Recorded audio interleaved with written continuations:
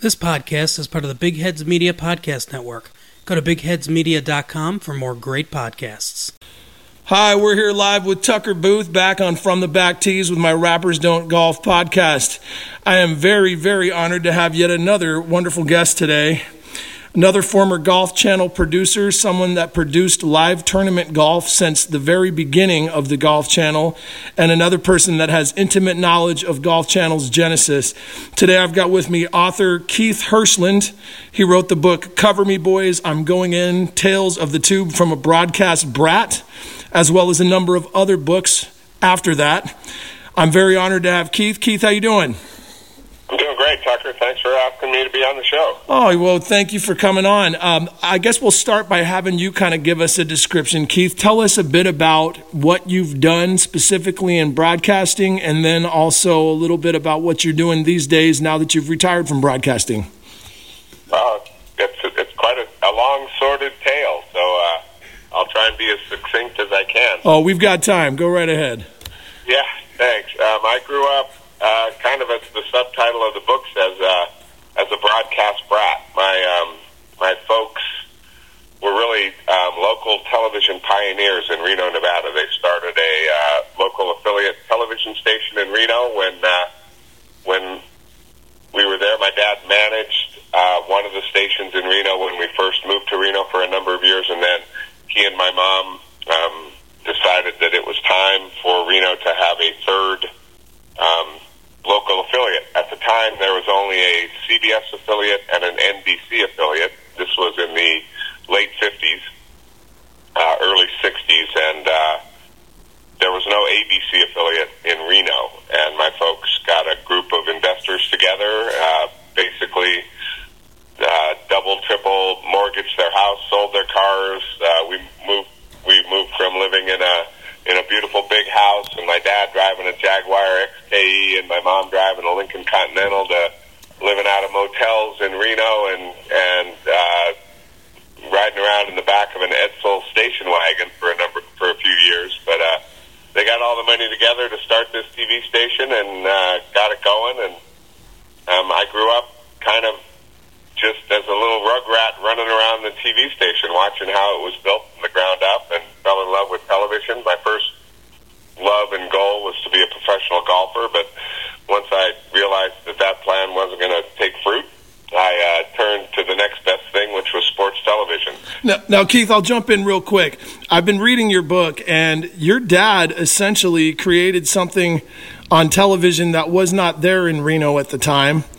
I guess maybe tell me a little bit about watching your dad create this new television station that had much more of a far-reaching impact than the others in that area at the time, and then also how you got into broadcasting as a result of that. Yeah, it was really cool.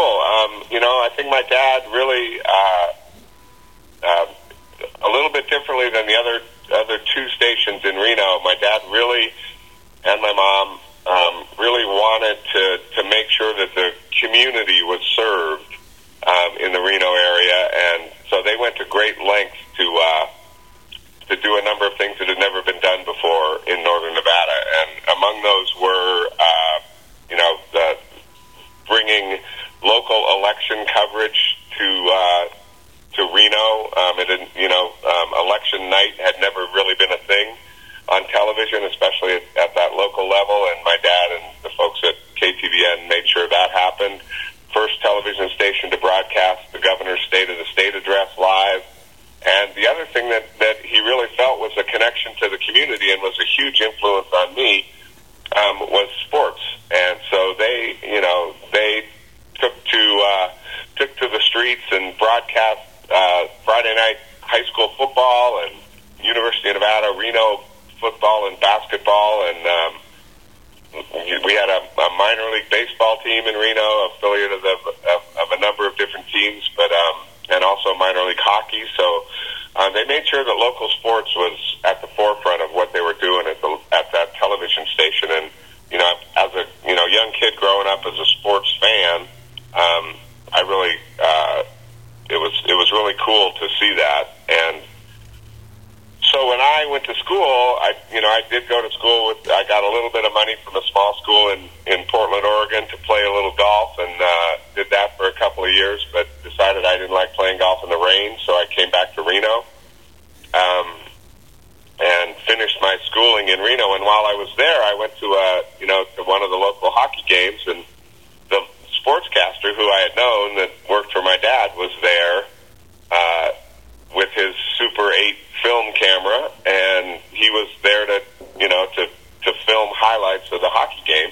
And we got to talking, and he's complaining about how he hated to have to stay for the whole game. And I kind of said, well, hell, I'm here, I'm watching the game. Give me the camera, I'll shoot the highlights, and I'll drop the film by the station later on tonight. You can have it for the evening sportscast. So he let me do that, and kind of one thing led to another, and before I knew it, I was doing more and more of that, and finally got offered the chance to actually do the weekend sports for the station, and then some other things, and that those dominoes started to fall, and all of a sudden I had a career in broadcasting. Well, you mentioned the Super 8 film and all of that in the book, and I think for so many of the listeners that are from this modern era of high-def digital technology, I think that might be a really interesting anecdote for them about how sportscasters, yourself, and just about everyone, including the big-time people, were filming and putting together all of this footage on these incredibly rudimentary film equipment and all this, rudimentary machines. I guess tell us a little bit about that process and how you got into that back in the day too.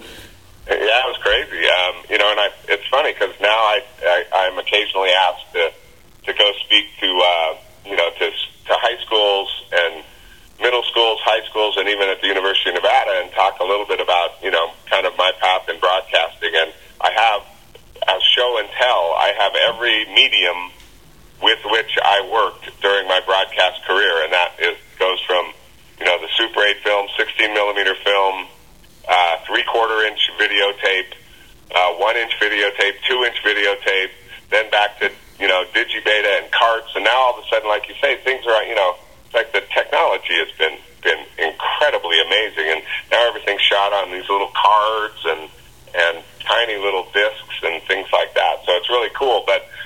One of my first experiences at the station was I shot on this Super 8 camera there was a high school state wrestling match, and there was a big upset, and I got great angles of the match, and took it back to the station to get it ready for the late newscast. And at the time we had to at the station. In the early days of the station, the general sales manager, the guy that was responsible for going out to all the car dealers and selling advertising for the television station, at 3 o'clock in the afternoon, he had to give up his office every day because it also served as the dark room where they processed all the film for the newscast. So they kicked Jackson Fleming out of his office every day at 3 o'clock so they could develop the film. It was crazy. But so we did that, and then you had to put it on a spool, edit it, like pick the section of the film, the actual film that you wanted to use for the broadcast, and then tie it together with a leader and 10 seconds of space, and then the next story. So whether that was highlights from the Reno Silver Sox or from something else that happened during the sports day, so you spliced it all together with splicing tape in the film room. So I did that, and I put my sportscast together, and I put the sportscast together for our sports director. His name was Joe Bickett. And in between, he told me exactly where in the film splicing to put it, and I did that. So I was all proud of myself and went down and got ready to watch the sportscast, and it hit air, and when he led to the wrestling story, the film came up, and it was upside down. I had spliced it wrong, so that the wrestlers were all upside down, and so they, we got quite a. You can laugh at it now. At the time, I was mortified. I'm sure I was going to lose my job. Thank goodness I didn't. But those are the little things guys today don't even have to think about because everything's done digitally, and you can fix it in a heartbeat. You can do anything you want. You can manipulate the images and the pixels and all that good stuff. But at the time, it was it was caveman television. It was fun. You were talking specifically about growing up in a family that was passionate about sports, and that went to a lot of Giants baseball games and 49ers games, and about being passionate amateur athletes, golfers, etc. Tell us a little bit about how that inspired you to get into sports broadcasting and sports production. Yeah, it was huge. I mean, my folks, they were huge sports fans, and they instilled in us the importance of sport in what it meant to our upbringing. When I was a kid, I'm 63 years old now, and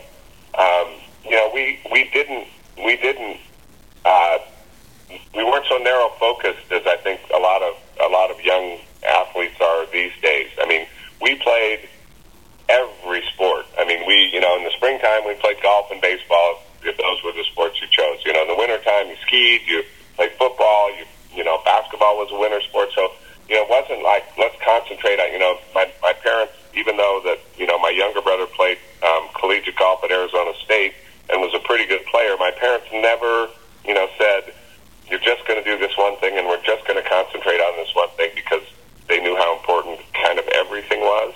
And the fan part of it just, instilled in us, and especially me, I guess, that passion. My mom listened to every San Francisco Giants game on her transistor radio and, lived and died with the team. And my dad would, I can still hear him, so-and-so's, that guy's a bum, and he never gets a hit until he got a hit to drive in the winning run. And then, he was the big, the greatest player that the Giants or the A's had ever signed. It was really fun being, kind of being their kid, because they were so passionate about it. And they made sure that, and my dad, through his local TV connection, we were always able to, at least once a year, go down and see a 49er game, a Raider game, a Giants game, and an A's game. And so we were lucky enough to be at the Heidi Bowl when, we were sitting in the stands when all that craziness happened on TV. We were fortunate to be at the 49er Cowboy playoff game when Dwight Clark made the catch. And, I know a lot of people say they were there, but, I was actually there and thrilled to be there and have wonderful memories of all of that stuff. And I think that, just that being a fan bled over into my desire to, to kind of be be in sports television. And in the beginning of my career, I wanted to be on TV until I realized how much I hated being on TV.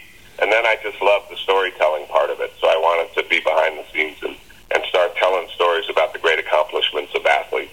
Okay, well, let's flash forward to when you get out of school, and now you know that you're going to be pursuing this type of career, or at least you're dreaming that dream. Kind of help us in the storyline get to the next level. I know you worked at ESPN too, and that was an early job for you. Where did you go next? How did you get to the next plateau? Yeah, so I started doing local. Like I said, I was on the air for a while. Then I went behind the scenes and I started directing local newscasts, and figured that was going to be my way to get to ESPN, to be a director, to be one of the guys that sits in the control room and directs Sports Center. So I tried that path. Ended up at a local TV station in Connecticut. Because that was right down the road from Bristol, hoping that they'd see my work and want to hire me at ESPN. During that time, my parents sold the television station and retired, and were living on Maui. And my mom and dad were volunteering at all the golf tournaments that ESPN televised when they came to the islands.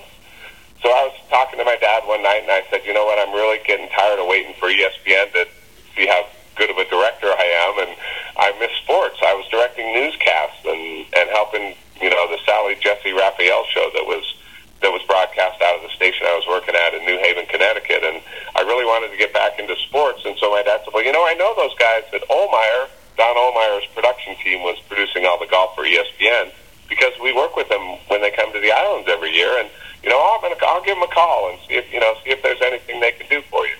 So he did, and the gentleman that at the time that was the producer of ESPN's golf for Ohlmeyer was a guy named Paul Spengler, and he told my dad, sure, have Keith have him come out to LA, we'll give him a job.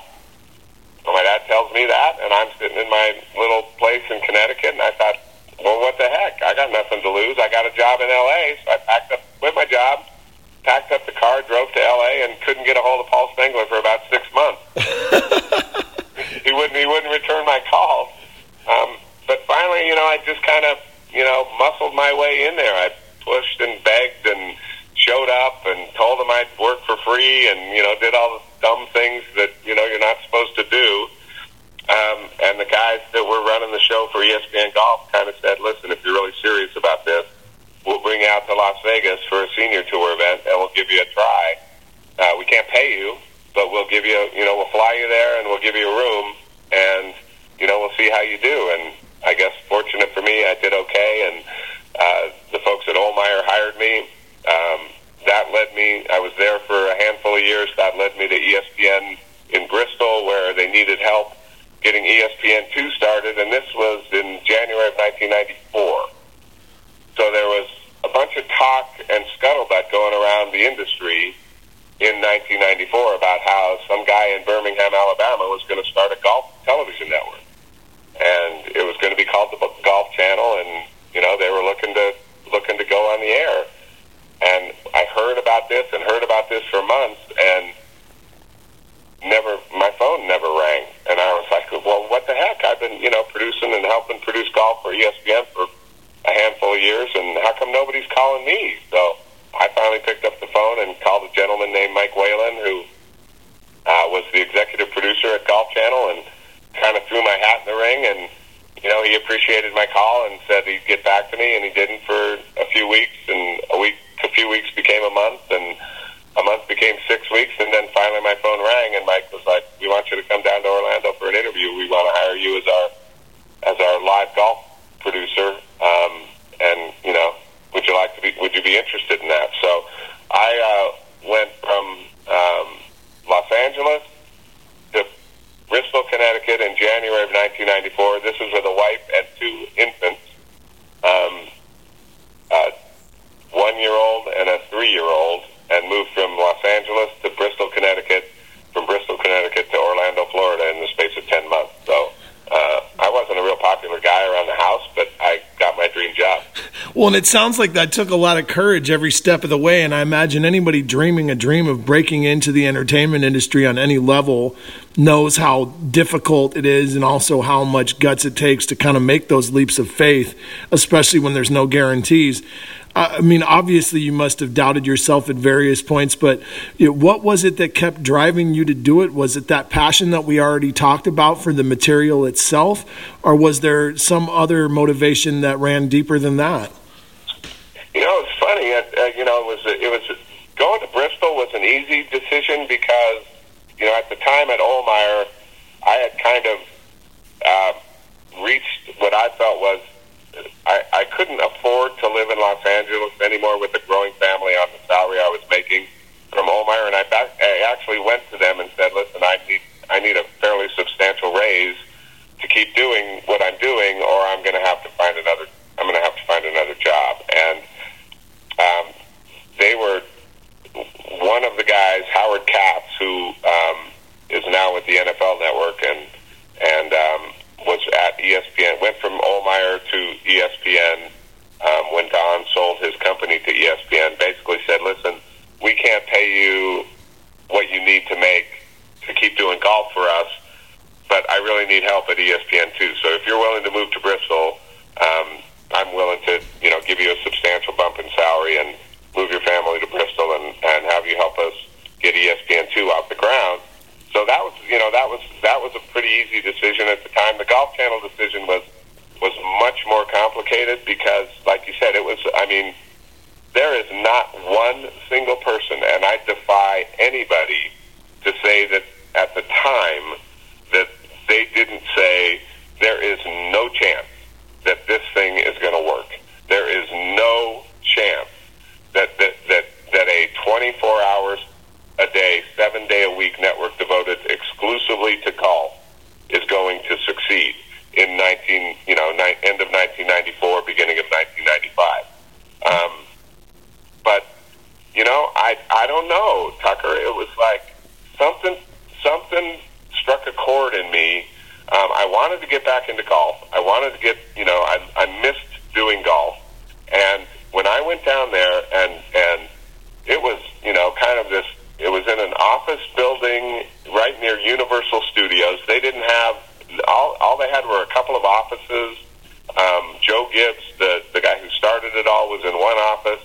Mike Whalen, Paul Farnsworth, and Bob Greenway were the other folks that I met. And there were a couple of other folks there at the time, but I didn't meet them that day. And just, the passion and the, we're going to make this work. We're going to get we have, the most, we're so excited. They were so excited about this thing. And that, it kind of struck me in the right place, in the heart and in the head. And, I went back and I went and talked to Howard and the folks at ESPN, and they were like, "You're crazy. You have a great job here. You have a great future here. Why in the world would you give that up to go down to a startup that I guarantee you 6 months, heck, maybe even 6 weeks from now is not even going to exist?" And you know what? I just, like you said, it was a leap of faith. I thought, I'm going to give it a shot. So, and it was the best decision were there scary times? Absolutely. I mean, did I think on a number of occasions I was making the wrong decision? I'd be lying if I said I wasn't. But in the end, thank goodness it all worked out. Well, I think people nowadays, talking about nowadays again, they can't even conceive about what a humongous head scratcher that was in the sports world back then to launch a 24/7 golf channel. Now with it being so ubiquitous and golf also being so much larger as a worldwide game with worldwide eyeballs on it all the time, people forget that, like you said, in the early 90s, this was a humongous risk and a humongous dice roll. I guess my next question is, when do you think it started feeling like the momentum was with you and the wind was blowing at your back and that Golf Channel was actually going to succeed? What do you think were the turning points where Golf Channel really started to take off and become what it now surely is, a successful 24/7 golf network? Yeah, it took a while. And I give the powers that be down in Orlando, which, they moved from the office building to a fairly nice little compound where we were started doing business. But in the beginning, it was modeled on a paid TV service, much like HBO. They all thought that they were going to get enough subscribers to pay $5, $6, $7 a month for this golf network that they were going to be able to make a go of it. And to their credit, as we were bleeding through money. They said this model is not going to work. We need to get on basic cable television. We need to be on a basic tier like ESPN or like any other basic cable network to make this thing succeed. And they went to a bunch of the cable operators were early investors in the Golf Channel. And Joe went to them and said, "Listen, if we switch to a basic cable model, will you carry us? Will you give us carriage?" And at the time, he, in the day and age when cable companies were paying networks to get carriage, Joe said, "I'm going to reverse that, and I will actually pay you guys to carry us." It was not a significant sum of money, but it was. He knew that he needed to get more eyeballs watching the Golf Channel. And Arnold Palmer, who was, again, hugely influential in getting the Golf Channel going. A lot of people think, he had more to do with it than he actually did, but he had a huge amount to do with it. He had a little gathering every year called the Arnold Palmer Golf Gala, where he invited 3 of his friends to play in this little match around Laurel Valley Country Club to benefit the hospital in Latrobe, Pennsylvania. And he agreed that we could put that little gathering that year included Tom Lehman, Davis Love, and a young Tiger Woods. So it was Lehman and Love against Arnold and Tiger. And he said, "We're going to televise this, and we're going to offer it to every single cable operator that wants it, and for free. And we're going to try and get folks to pay attention to the Golf Channel." So we put this thing on the air, and it was at the time what we felt like was a huge success. And kind of turned the tables and got people interested in the Golf Channel. I mean, I can't tell you, when we were on the road, we'd stay at hotels. Nobody'd ever heard of the Golf Channel. We couldn't watch our work because the hotels didn't carry the Golf Channel. They didn't know what it was. We'd go to people at golf tournaments. You're here with ESPN? No, we're with the Golf Channel. There's a Golf Channel? I mean, there's a station that covers golf? It's like, yeah, we've been on the air since January of '95, and it was crazy. I mean, I can't imagine there were more than 10,000 people that were watching the Golf Channel in those early days. And then this whole switch to basic cable and the Arnold Palmer Golf Gala kind of got us off the ground. And, we felt like we were flying high at the time. And at the 10th anniversary party, Joe Gibbs got up and told the story about how many times he went to bed on Thursday night, not sure how he was going to make payroll that next Friday. That kind of hit home to the fact that, it took a while. It took a handful of years, but they made it profitable and, turned it into a billion-dollar enterprise that Comcast came knocking around in the early 2000s and made Joe a billionaire. Wow. All right, I want to ask you some questions about your time there producing tournaments, and I know you told me when we talked before that you were one of the people that was going around to most of these tournaments and, kind of being the traveling producer guy.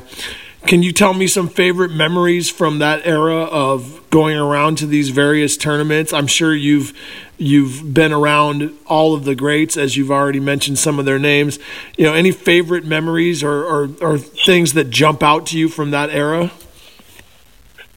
I guess that there are a ton of things, and plug here. I'd encourage folks to go on Amazon and take a look. If you're interested in golf or TV or golf on TV or sports on television in general, I tried to tell a bunch of stories about the early days of the Golf Channel and the Wild Wild West, and we met Tiger Woods when he turned pro, and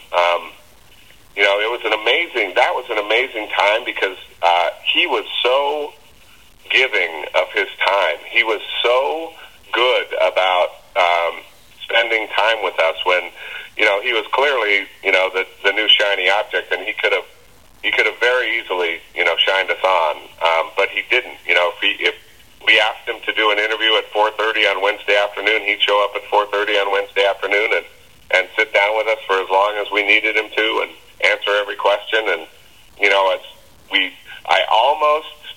I came close twice to being the guy that was able to produce his first PGA Tour win at both the Quad City Classic in Moline when he lost to Ed Fiori, and then a little bit later at the BC Open in Endicott, New York. But I was happy for my mentor, a guy named Andy Young, who was still producing golf for ESPN at the time, and got to produce his first win at Vegas.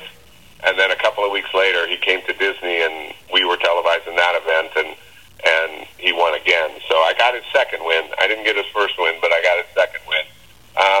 But we had so many fun stories. The family that we had out there together with, Donna Capone and Kay Cockrell and folks that are still doing golf today. And, I hired Jerry Foltz. He was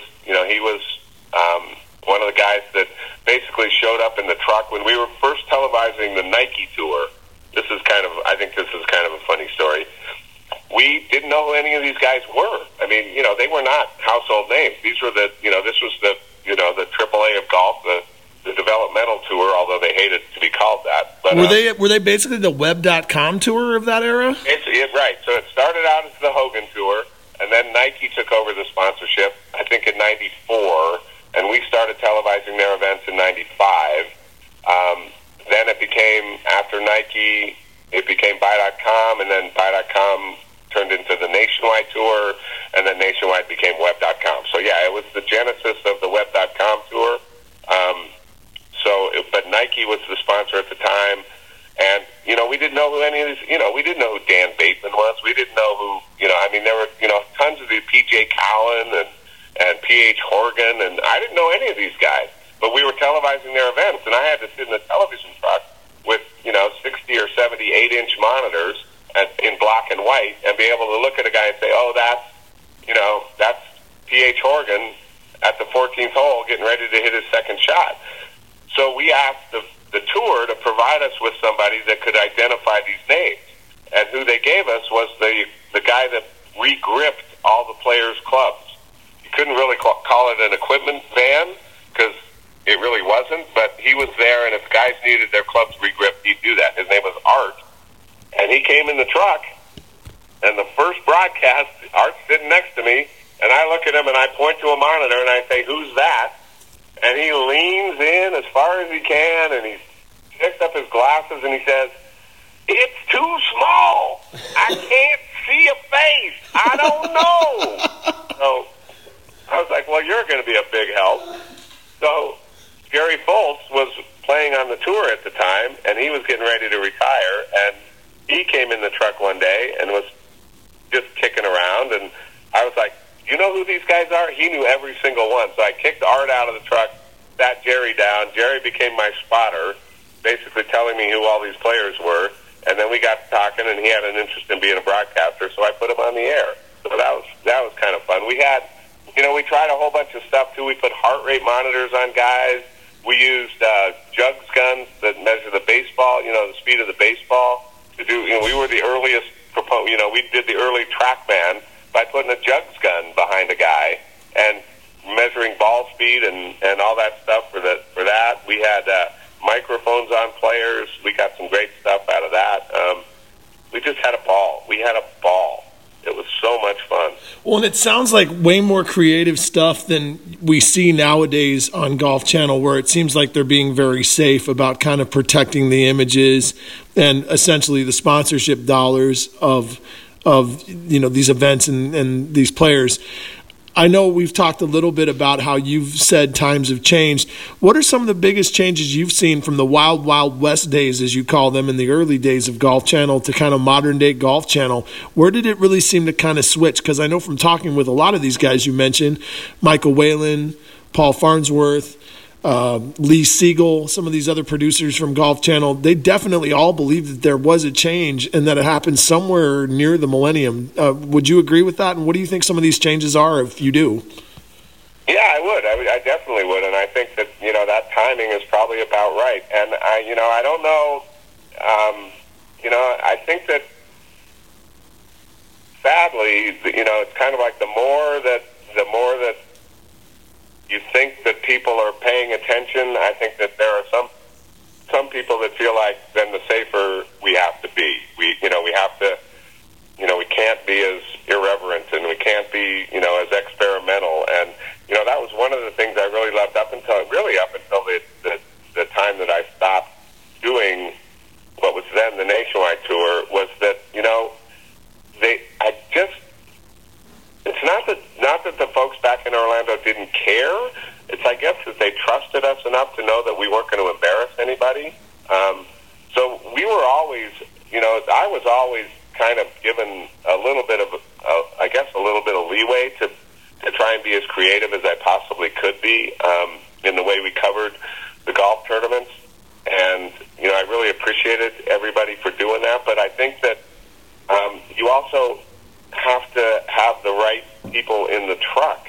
You have to have a buy-in there that everybody's willing to go out on that limb with you and not worry about whether or not, you're going to be the one sawing it off. So I think that kind of went away. I think that the people that were televising the golf, it's kind of like, well, it's okay if you do it, but I'm not going to try it because, either they didn't have enough faith in themselves or, they didn't buy into, what we were trying to do. I don't know, but it definitely did. There was a time when,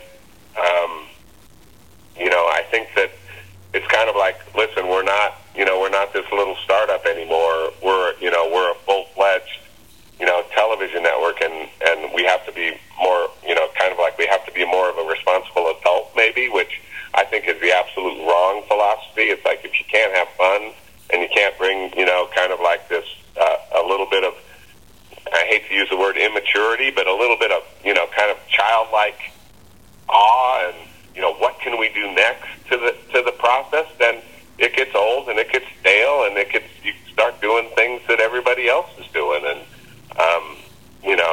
so I think that and maybe even a little bit the technology came along so that people could add things to telecast by way of technology as opposed to just old-fashioned storytelling or trying new things. The technology was an easy kind of crutch to say, well, look what we're doing now, and you don't really have to take a lot of chances because it's all computer driven. And well, I know from my own personal vantage point that some of the stuff that I find the most entertaining and fascinating is when things break down in these tournaments, whether it's a player losing their cool and getting caught cursing on a live mic or just completely flipping out, or maybe it's fans that are being unruly and irreverent and kind of seeing how a player responds positively or negatively to that, or maybe it's a commentator like Johnny Miller that kind of takes a flyer on some kind of wild-like statement that could offend people but also is kind of your inner voice coming out on the broadcast. And I know that you and I talked about how I'm profiling Peter Kessler, who was surely an early example of that kind of brilliant irreverence as far as commentating goes. But I guess they obviously don't want the Peter Kesslers and the Johnny Millers in the booth much anymore. It seems like they really want people that are more Jim Nances, that are safe and that say the right things and that are, very reverential. And they don't want any of that. And I think it kind of leaves it to the people sitting at home to kind of add that colorful commentary ourselves while we're shouting at the TV screen. I mean, am I onto something there, or is that just me kind of hyperbolizing? No, I think you're right. And I think that, I think that golf has kind of settled into this sameness, which is a little sad. And my wife can't watch golf on television with me because that's all I do is scream at the TV set. Me too. And used to be screaming in the truck, so I'd scream at the announcers that this is we're getting boring, we're getting stale. Let's pick up the energy level. We've had but that's also gotten me and my announcers in trouble. I tell a story in the book about Dottie Pepper at the Solheim Cup when we had gone to break. We were in Sweden. We had gone to break. We thought we had gone to break. And the USA team was, in the process of, missing every important putt and giving away the Solheim Cup. And after we had gone to break, when I was told by the AD sitting behind me that we were clear, in Dottie's ear, I said, "Choking fucking dogs." And Dottie, to her credit, said, "Choking freaking dogs." Well, that's gone to break. And so everybody who was watching Golf Channel at the time heard Dottie Pepper call the U.S. Solheim Cup team a bunch of choking freaking dogs. And it got Dottie. Dottie was sudden, all of a sudden, like that. We had a couple of corporate folks that were over there with us came running in the trailer we were in, and they were like, "You got to have Dottie apologize. Oh my God, you got to have Dottie apologize." And I was like, "Wait, what? You just called the U.S. team a bunch of choking freaking dogs." I was like, "We were in commercial." "No, we weren't. Orlando didn't roll the break. We were still on the air." And I had to go, and Dottie, it's like, what the hell do I do now? I can't let her, not know that this happened. So I tell her this happened, and what she said went on the air, and I was so sorry, because if I had never said choking fucking dogs in her ear, she would have never said it on the air. And, to her credit, she owned it. And she was like, "Oh, by the way, they were choking freaking dogs." Went in the locker room, and Betsy King was the captain, and she was like, "How could you do this to us? This is so demoralizing." And Dottie was like, "You guys were choking it away." To your point, that's the kind of thing that Johnny Miller would have said on the air, and nobody would have given it, a second look, because that was his style.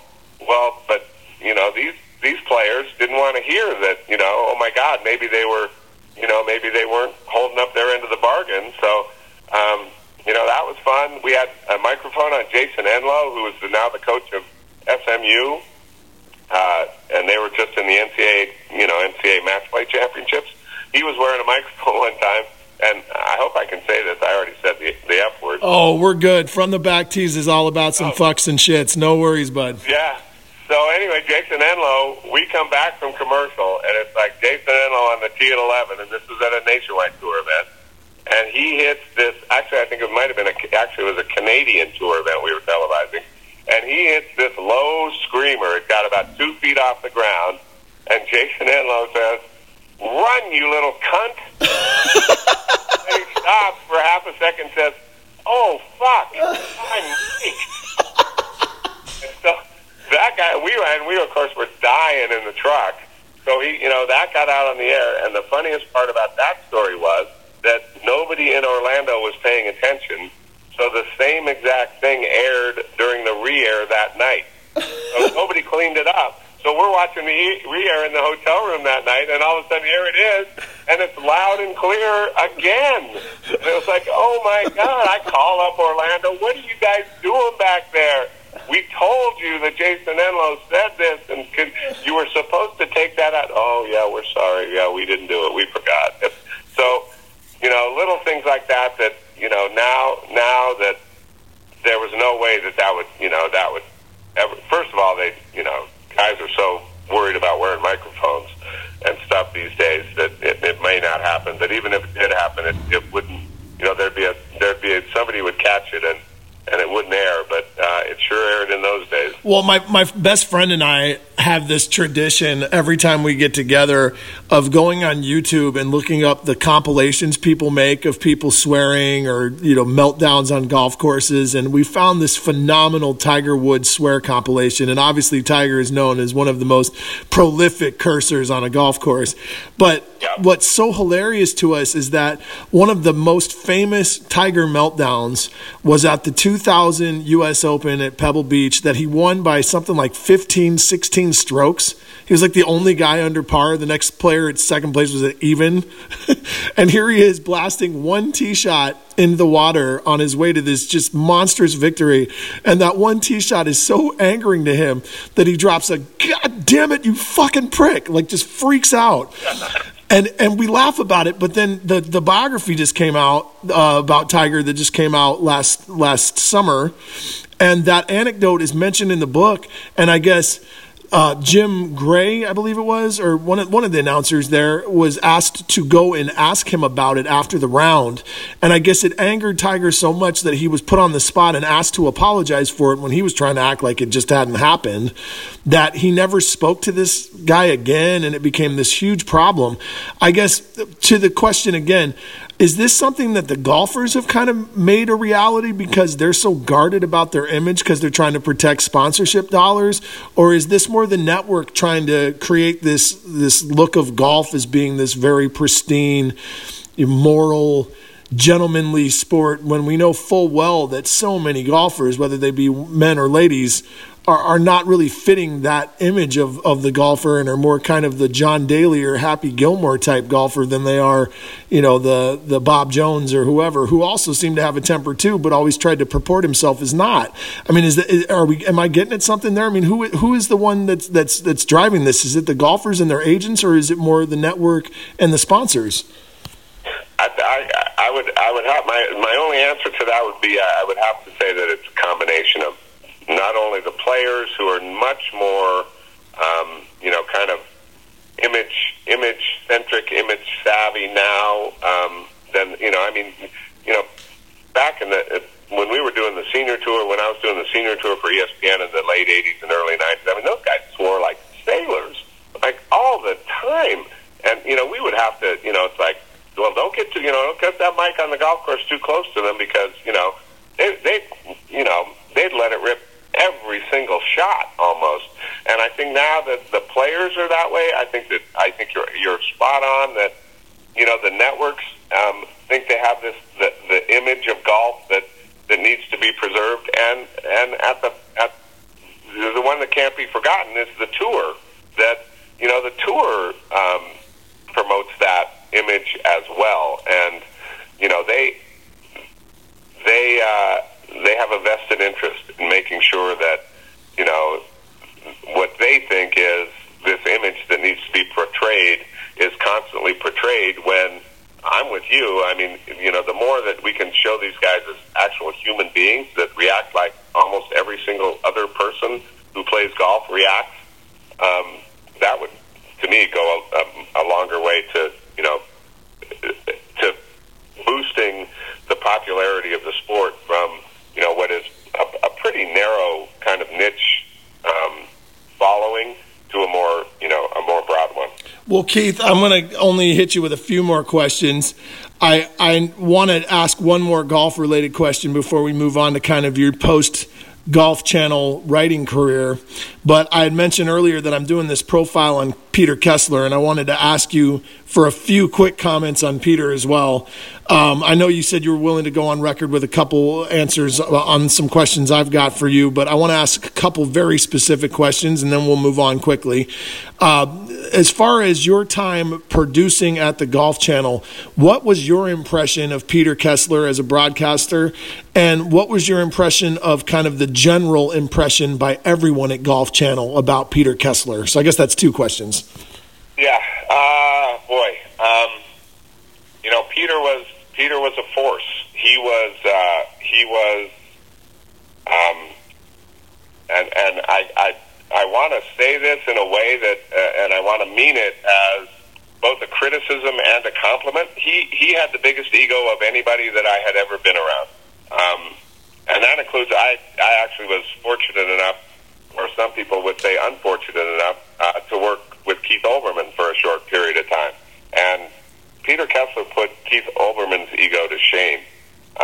Wow. I say it as a compliment because Peter was talented. I mean, Peter was a talented broadcaster. He was a really, really talented interviewer. He knew his subject matter.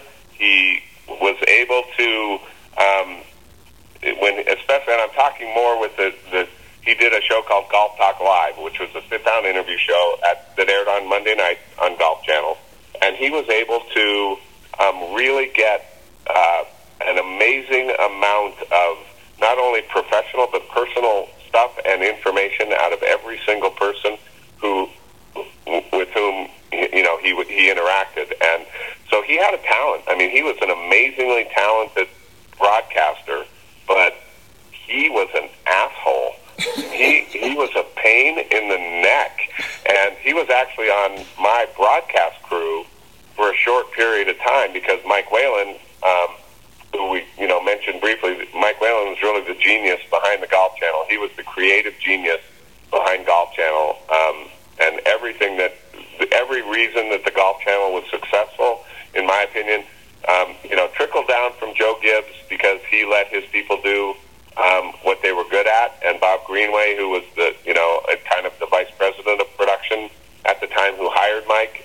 But Mike was the creative guy behind the whole network, hired all the people, came up with all the shows, came up with the ideas for the shows, saw them to fruition. But anyway, Mike's idea was that Peter was going to be a great on-course golf announcer because he would give us the everyman perspective.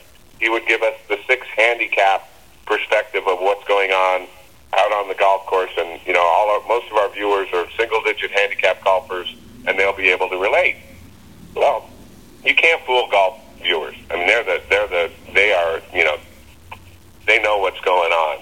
So Peter threw out a couple of calls early on in his on-course announcing work that just were incomprehensible, and the pros on our crew, Jim Nelford and Kay Cockrell and Gary Smith, came to me and said, he can't say that stuff. They don't, professional golfers don't hood a 7-iron out of thick rough. That's not what happens. So we have to, put a check on this. And then Peter had an incident with some illegal drugs at the time that put a couple of our people with whom he was working in jeopardy.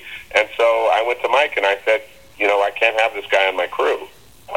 You may think he's, the everyman that's going to give us that perspective on the golf course, but A, that's not working, and B, this other thing happened, and where he had a couple of, leftover, marijuana cigarettes in the ashtray of a rental car that he was sharing with another announcer.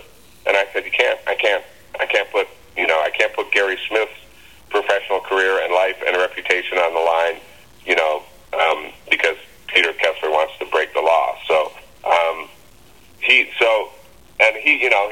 he didn't take kindly to not being on the crew anymore. But We got over all that, but he was a pain in the ass. I mean, he was his own worst enemy, because he could have had a long and brilliant career in this business, but he couldn't get out of his own way. He couldn't stop stepping on his own dick. Yeah, it kind of seems to be what I've heard time and again, and you've also checked off some other boxes about Mike Whalen being more of the Leonardo da Vinci or Michelangelo of Golf Channel versus Peter Kessler, who claims that he was indeed the Michelangelo of Golf Channel. So thank you for that. I guess we'll move on to Keith Hirshland again. Somewhere around, I believe it was 2013, you said, you decided to move on from Golf Channel. Give us a little bit of the account of how you left. I think you told me it was not exactly your decision, but you also made it yourself as well. And then a little bit about how you've gotten into becoming an author, not only of your memoirs, as we talked about, and definitely go check out Keith's book, Cover Me Boys, about his time at Golf Channel, but now also writing fiction and becoming a fairly successful writer of fiction as well. Yeah, it was kind of an odd transition, but I decided, my dad passed away in 2007, my mom died a year later. We were on Maui, my wife Sarah and I were on Maui, doing what kids do, going through boxes and going through, all their stuff.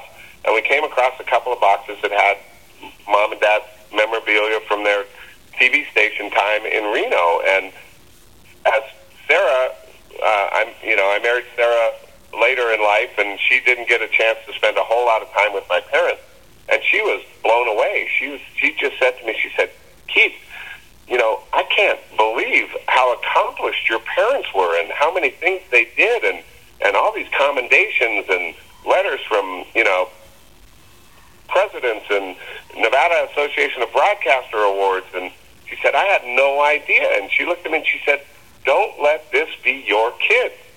You've won an Emmy. You've been part of helped start 2 television networks. You've been around the greatest athletes in the world.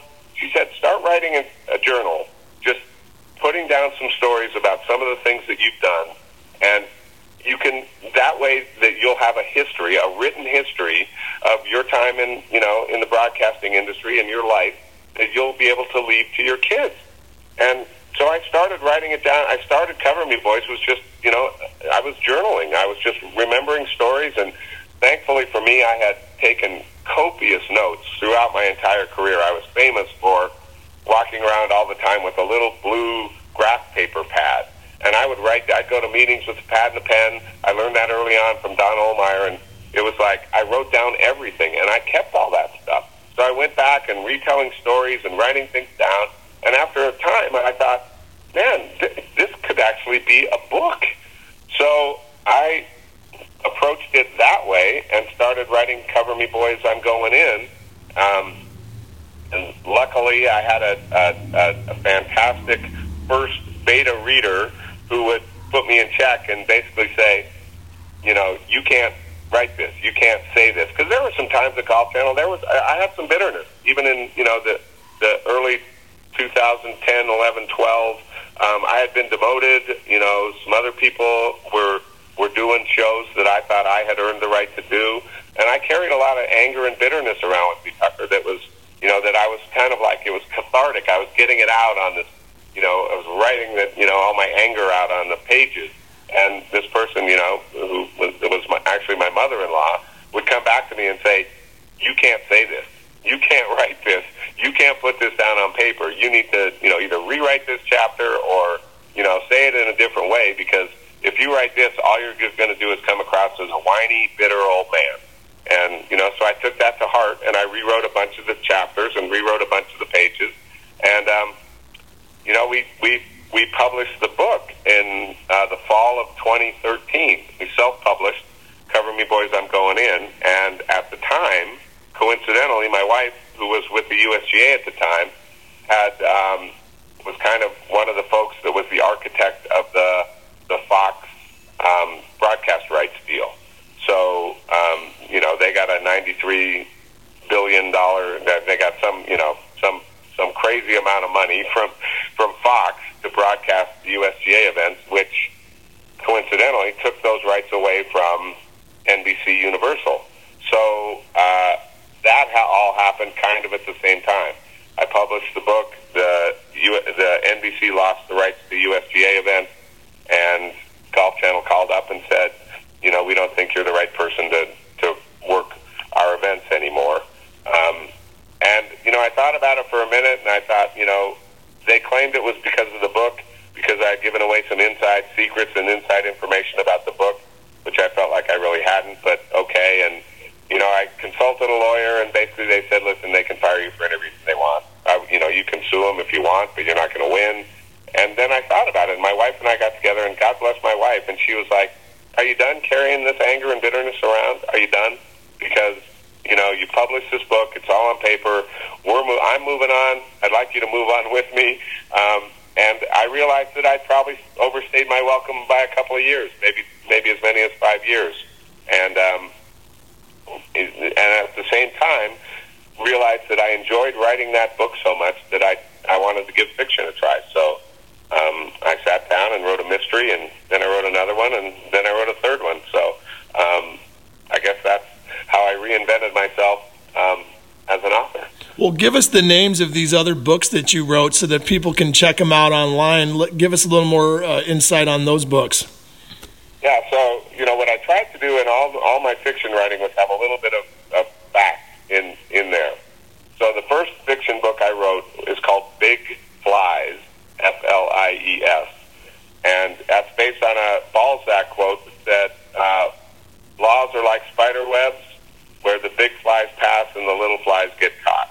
And the premise of the book is, when I was growing up in Reno, I don't know if you're probably too young to remember, but there was the very first domestic skyjacking in U.S. history was a guy named D.B. Cooper, who jumped out of an airplane with $200,000 strapped to his back.